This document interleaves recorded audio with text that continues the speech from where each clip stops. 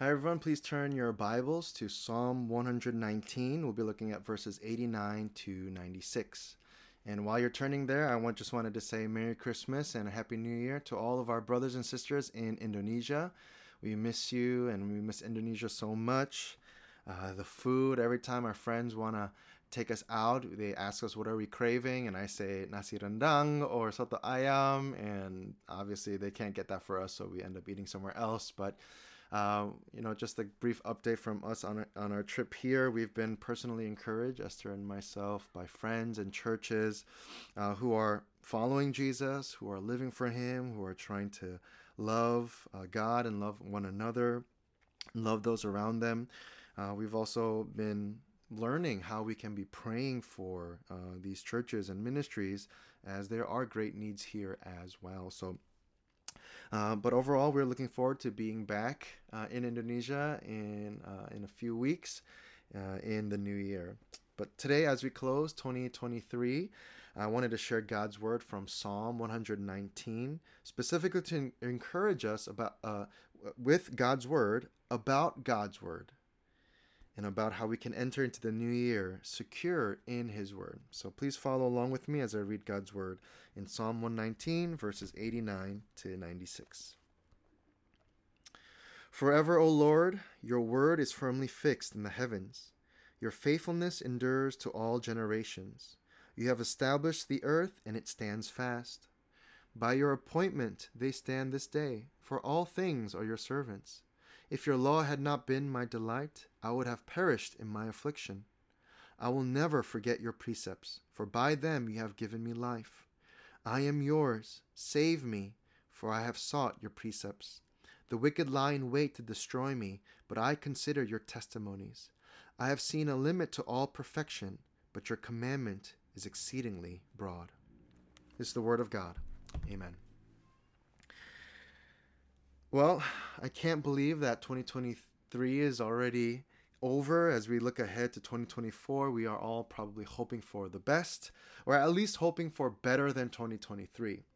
And isn't that the whole idea about New Year's resolutions, where we try to look for a better year, a better me, a better life?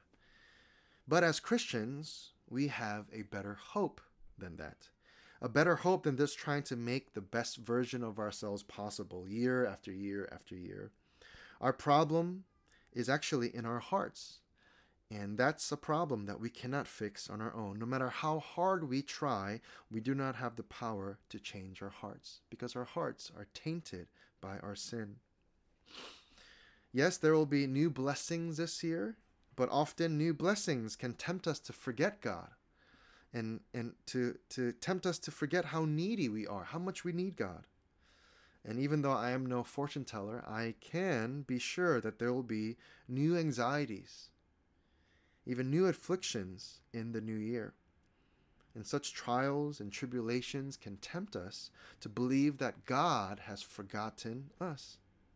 So in any situation like these, because of our hearts, we need a solution for our hearts. That old hymn describes it well, where it says, "Prone to wander, Lord, I feel it. Prone to leave the God I love. Here's my heart, Lord, take and seal it for thy courts above." The question is, what will seal our hearts for God and for heaven? What will keep our hearts from doing the very thing we should not do to wander away from God in 2024? Psalm 119 gives us the answer. It is God's word. God's word is the anchor that will secure the shaky sails of our hearts in all storms of life. God's word will carry us onward even when the challenges of life might feel too burdensome to bear. God's word will fill us when we feel our joy is being choked out and our passion for God being blown out. God's word is our strong foundation. So that's what we'll be looking at from Psalm 119, verses 89 to 96. And the one thing is this: secure your heart unto the strong foundation of God's word. Secure your heart unto the strong foundation of God's word. We'll look at Psalm 119, verses 89 to 96 in three parts. How God's word is our strong foundation. First, God's word is firmly fixed forever beyond all generations. 2, God's word deepens our delight beyond all afflictions. And 3, God's word is perfect and powerful beyond all limitations. Could you bow your heads with me one more time as I pray for the preaching of God's word? God, your word says, "Blessed are those whose way is blameless, who walk in the law of the Lord." And we know, Lord, that we ought to walk in your ways. We ought to walk in your law, in your word. And so we know these things. And therefore, knowledge is not the issue. The issue is in our hearts, that our hearts are prone to wander. So, Lord, we pray today that you will open our eyes yet once again, that we may behold the wondrous things out of your law. Graciously would you teach us, Lord, your word. Give us understanding that we may keep your law, observe it with our whole hearts. Will your word speak to us and secure us in your truths so that we can face everything that comes our way in 2024 with true hope, true joy, and true love as we live for you. We thank you. We need you, Lord. In Jesus' name we pray. Amen. So, the first way God's word is our strong foundation is this. God's word is firmly fixed forever beyond all generations. To give us a little bit of context in this passage, Psalm 119 is the longest psalm among all the psalms, and it is also the longest chapter in the Bible. And the longest psalm, the longest chapter in the Bible, declares the glorious wonders of God's word in a thoughtful and intentional way. There are 22 stanzas or sections, each with 8 verses, and every verse of every stanza starts with the same letter of going through the Hebrew alphabet. So there's 176 verses in total, giving heartfelt praise to God by giving heartfelt praise for God's word. Not only that, the Psalms use 9 different terms to describe God's word, a few which we'll see in our text today, but each highlight an important characteristic of God's word, whether it's God's law or his testimonies, judgments, precepts, statutes, commandments, ordinances, promises, and God's word. And so here we see throughout the psalm that there's intentional attention given to God's word. We're at about the middle of Psalm 119 in our passage today, and the psalmist starts this stanza with verse 89. He says, "Forever, O Lord, your word is firmly fixed in the heavens." So the image here is God's word firmly fixed, like the pillars that are holding up a building. We have those pillars in the Heart Main Meeting Hall in Heartline. They are firmly fixed into the building. They will not move, and they should not move, or else the whole building will come down and collapse. In our travels these past 2 months, there was a time when there was a pillar firmly fixed in the middle of our hotel room. It looked out of place. Our kids were bumping into it. We needed to make sure we walk around it. It did not look aesthetically pleasing, but it didn't matter. We could not move the pillar to the corner of the room. It was firmly fixed, and we were the ones who must move around it. So it is with God's word. We cannot move God's word around. We cannot try to align God's word to our desires, to our experiences, to our preferences. God's word is firmly fixed, and our lives and everything we do must be aligned to his word. The interesting note here that the psalmist makes is that God's word is firmly fixed in the heavens. So it is like a physical pillar, but it is not a physical pillar, because God's word is above us and is beyond us. It transcends through space and through time. Kingdoms rise and kingdoms fall. Rulers come and rulers go. But God's word is firmly fixed forever. What God has said is settled. It's set. It's fixed in the heavens. All of God's promises, all of his commands, and everything that happens in the universe happens by God's very word. That's why the psalmist connects God's word to God's faithfulness. How long has God been faithful to his people? A really long time. An immeasurable amount of time. It's because God's word is firmly fixed forever, beyond all generations. It says in verses 90 to 91, "Your faithfulness endures to all generations. You have established the earth, and it stands fast. By your appointment they stand this day, for all things are your servants." So not only is God's word eternal, but all things, created things, are subject to God's word. How much more are God's servants, his people? How much are we to be subject to God's word? Not trying to move it around, not try to align God's word to our preferences and our desires, but we must be fully submitted, faithfully submitted, forever submitted to God's eternal word. We must not try to have God's word be subject to our plans, our ministry goals, whatever it may be. If we do, we may find ourselves in two dangers. The first danger, if we do not have God's word firmly fixed forever in our lives, in our hearts, the first danger is that we will try to do God's work in our own ways. We try to think that we're living for God, but we're doing it in our own ways. Without God's word firmly fixed in our hearts, we will be tempted to take shortcuts in ministry, or try to just follow and uphold and praise the wisdom of men, and try to force our ministries to bear fruit, to try to be a fruitful church by our own strategies and our own programs. We cannot use human means to transform lives. And without God's word firmly fixed, we might not even recognize that we are doing so. The second danger is that we will try to do God's work on an empty heart or an empty tank. For some of us, we might have been really busy this past season, and so busy that it's been hard to have that same joy and intimacy with God that we felt seasons ago. And without God's word firmly fixed in our hearts, we will feel that busyness of life and ministry and family and work overtake the importance of being with God.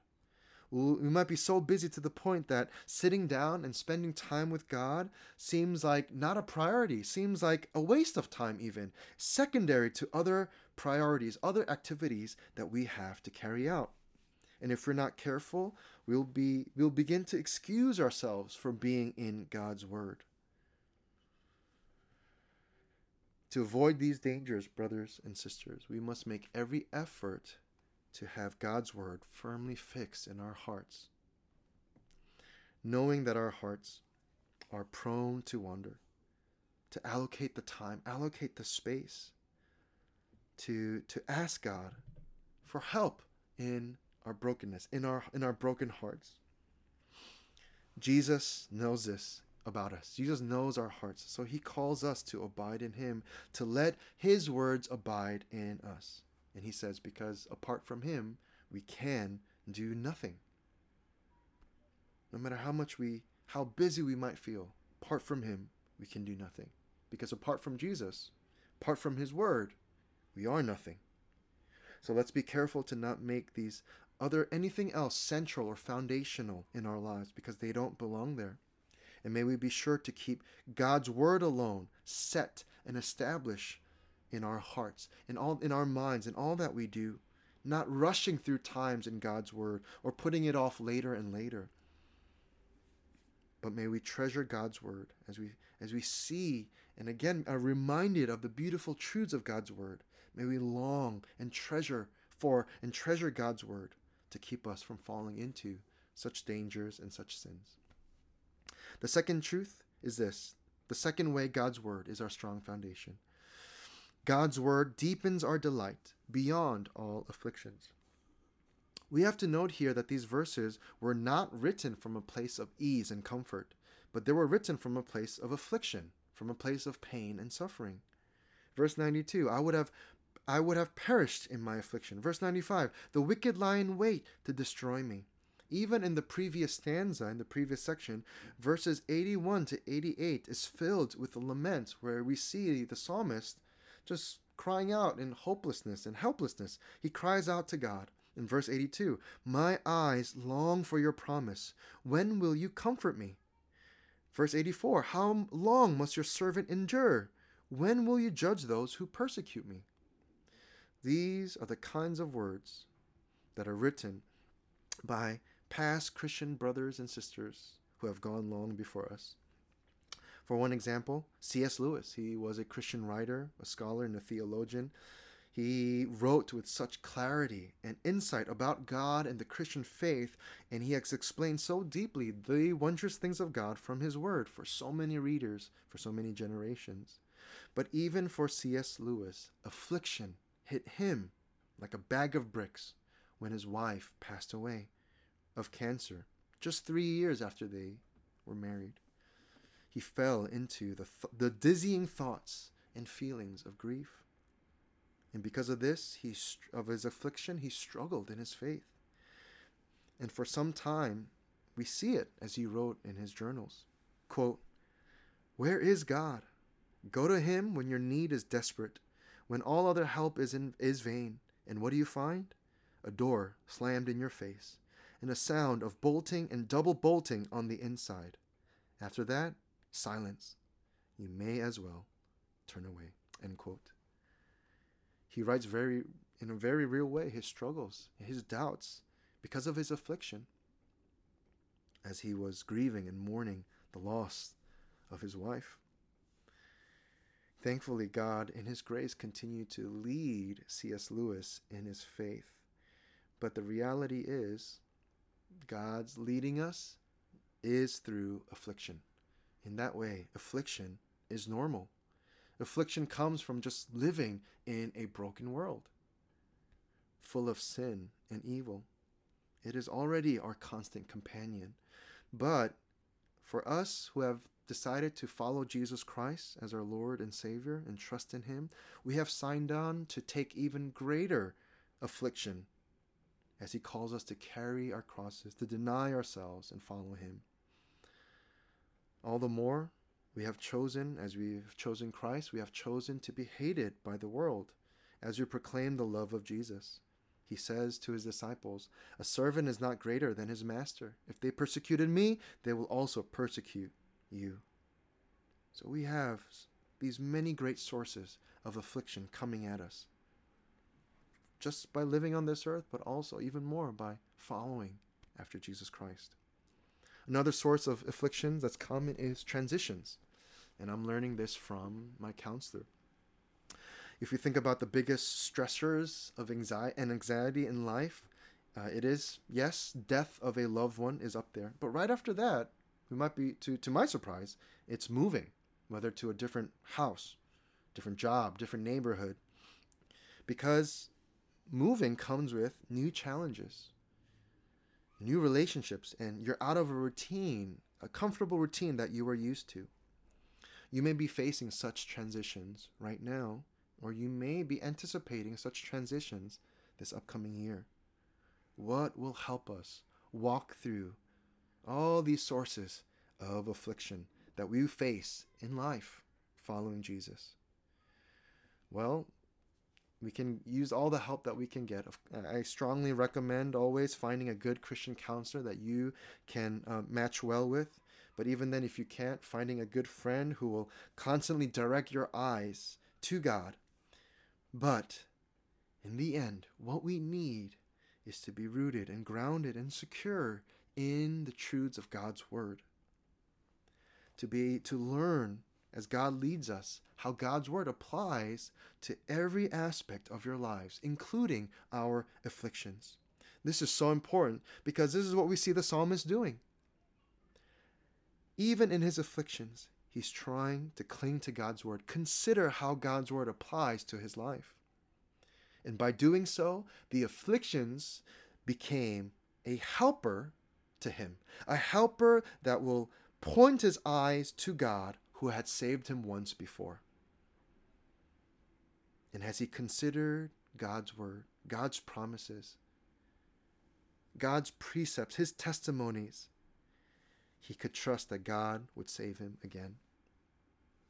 And not only did he find greater trust in God, he found greater delight. This is what it says in verses 92 to 95. Let's read it again. "If your law had not been my delight, I would have perished in my affliction. I will never forget your precepts, for by them you have given me life. I am yours. Save me, for I have sought your precepts. The wicked lie in wait to destroy me, but I consider your testimonies. These words remind us that no affliction is deeper than the delight that we can have in God's word. Affliction, as we consider God's word, then just becomes a doorway to experience how right God's word is, how true God's word is, how sweet, how lovely, how mighty God's word is, how comforting, how delightful God's word is. Afflictions will only show us what we try to hold on to as our firm foundation. And we'll come to quickly realize through our affliction that everything else is just sinking sand. So seek out God's instructions, consider God's testimonies, and trust that God's word will deepen our delight, even in the deepest afflictions we face. Lastly, the third way God's word is our strong foundation. God's word is perfect and powerful beyond all limitations. Verse 96 says this, I have seen a limit to all perfection, but your commandment is exceedingly broad. The Hebrew word that's translated as perfection here, it describes God's word as being totally complete and totally comprehensive. And so, by the rest of the verse, we see that the psalmist is declaring that the word of God has no limit. All earthly perfections, no matter how perfect they might seem, they all have a limit. But in contrast, God's word is exceedingly broad. The world that we live in today does not agree with this. The world thinks God's word is narrow and therefore arrogant among all other holy books and ignorant among all other religions, because we proclaim the one true Savior and God in Jesus Christ our Lord and Savior. But to that, the psalmist declares, no, your word is exceedingly broad. Again, it's because God's wisdom surpasses our wisdom. God's word alone stands perfect beyond all limitations. There is nothing like God's word. If anyone asks, who understands the mind of the Lord that they could instruct him, the answer is a resounding no one. Because everything in this world is incomplete and inconsistent. We do find ourselves often saying things like, oh, this is perfect. This situation is perfect. This solution is imperfect. For those in love, oh, you're perfect. But in reality, there is an end to its perfection. All earthly perfections have a limit, so in the end, it is not perfect. People are not perfect too. I could give a superficial example because as people, we try to cover up, hide the physical imperfections that we have on our face, for example, or on our bodies.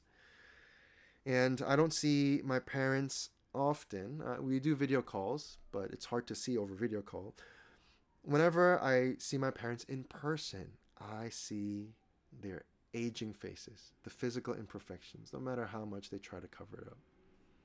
At the same time, my parents see my physical imperfections as well. They've been pointing out my receding hairline and my graying crown of wisdom as I've been getting more and more gray hairs. No matter what we try to do to try to cover up imperfections, whether it's on our face, on our bodies, in our lives, the reality is the imperfections are still there, and people are not perfect. This is the consideration that the psalmist is making. Only God's word is perfect. Everything else has a limit to its perfection. And by its pure perfection, God's word is also powerful. The word perfection points not just to a completeness, but it points to an ability to complete the intended end or goal. Only the word of God is able to accomplish the purpose for which God sent it. God says in Isaiah 55:11, "So shall my word be that goes out from my mouth. It shall not return to me empty, but it shall accomplish that which I purpose, and shall succeed in the thing for which I sent it." God declares it for himself. His word is powerful. Only his word is able. God's word alone stands powerful to bring life to the things that are dead, powerful to do the work of spiritual heart surgery, to give life to our hearts, to show us what is in us. The word of God in Hebrews chapter 4 is described, is explained as living and active, described as a being sharper than a two-edged sword, piercing to the depths of our hearts, dividing soul and spirit, discerning the thoughts and intentions of our hearts, showing us what is inside us. That's what happens when we read God's word, and that's how God's word changes us. It shows us the sin and the brokenness of our hearts that we want to cover up, but it forces us to face our imperfections so that we can look to God, his perfect and powerful word, and to depend upon him to be changed and to be transformed. Only God's word can change our hearts. Any other change that is attempted to be made by any other thing, any other person, is just a temporary change. True, lasting change of our broken, sinful hearts comes from believing in God's word, securing our hearts to God's word. So do not ever fall into the temptation of moving past God's word onto something else, because there's nothing beyond God's word. Nothing else is perfect and powerful to save us. So for parents, as you're trying to raise your children in the ways of the Lord, help them to read and study and know God's word, but also help them to enjoy and treasure God's word for themselves. It will take much effort and much time, but the investment, will it not be worth it as you see God's word take hold of their hearts and bring about true change in their sinful hearts? For the rest of us, this is true for all other beloved people in our lives that we are trying to reach. Do not be discouraged. Do not be discouraged if you do not yet see your family members or your friends, people you love. Do not be discouraged if they are yet to believe in God's word, yet to trust in Jesus Christ. But by faith in the mighty, powerful word of God, continue to sow the seeds of God's word into their lives. Sprinkle it like salt into your conversation, seasoning your conversations that you have with them as you share about how God's word is true and how God's word has changed you, how God's word has given you life, how God's word has given you true purpose and a hope and a joy to live for, even in the very afflictions that you have and that you face, that they might be going through as well.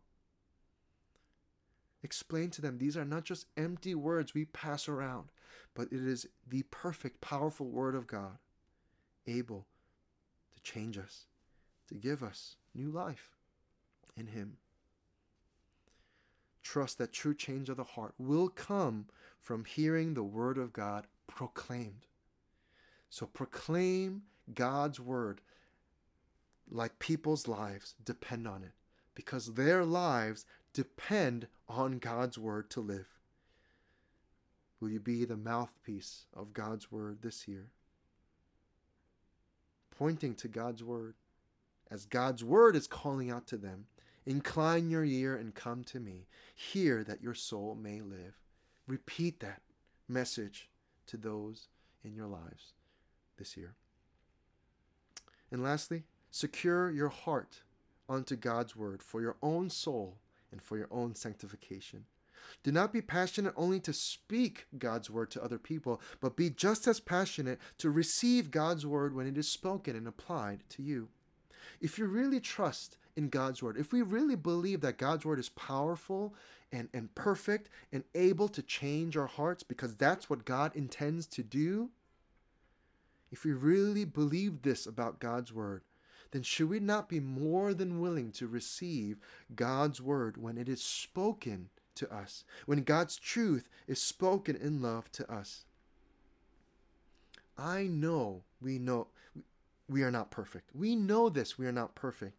But we just don't like it when other people point out our imperfections to us. But this is how God has designed for our sanctification, along with using our afflictions to show us that there is no other firm foundation than God's word. God will use our fellow brothers and sisters to show us that there are no perfect things in life beyond God's word. God will use our brothers and sisters to speak his words of correction in this church, to rebuke us, to correct us, to guide us, all in his love, because God loves us. He will help us to be secure in nothing other than God's word, as he uses his people to speak to us. So speak God's word passionately into people's hearts, and be just as passionate to receive God's word into yours. As we close, I would like to just make one final connection from all that we've been learning in God's word. Because all of these truths of God's word will become even more personal to you when we look to Jesus Christ. Because, as Scripture says, Jesus is the Word of God. Consider who Jesus is. Is Jesus not the firm foundation of our salvation as he gave up his life for us on the cross? Is Jesus not our deep well of delight who took upon himself all of our afflictions to save us from our sins? Is Jesus not the perfect, holy one, powerful to command the storms and the waves, and also powerful to give dead hearts of stone eternal life, that we may forever be with him? He is. Jesus is the Word of God. Praise God. Jesus is the eternal, mighty, powerful Word of God who came to us, that we celebrate every year at Christmas.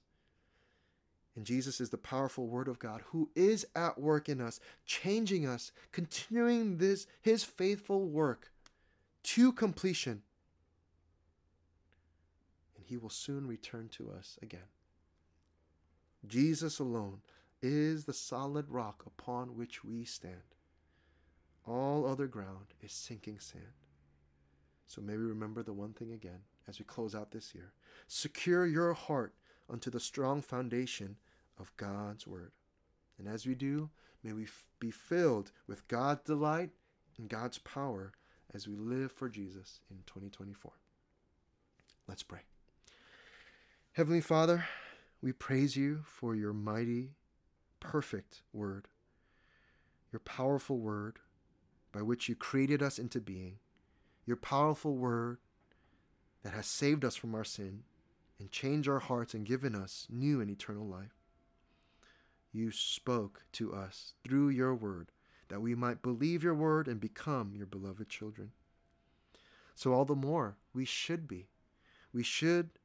believe, we should be secure in your word. But forgive us because often we are tempted to trust in other things, tempted to trust our own wisdom and our own ways, tempted to make other things central in our lives, tempted by the busyness of life. As we overlook time with you, as we overlook your word, forgive us for these things, for we often find ourselves sinning against you. And so we ask for your help, Lord. May your word lead us to faith, especially for those who have yet to believe, as we see the beautiful truths of your word and how personal your word is to us in the person of Jesus Christ, who is the Word of God. Help those who have yet to believe to put their trust in you and in your word. For the rest of us, we ask for your help to deepen our delight in you, even through the afflictions that we're going through, because such things often cause us to doubt, lead us to doubt. But Lord, may we continue to help us. May we continue to consider the truths of your word, to find joy and delight in them, to find hope and life in your word.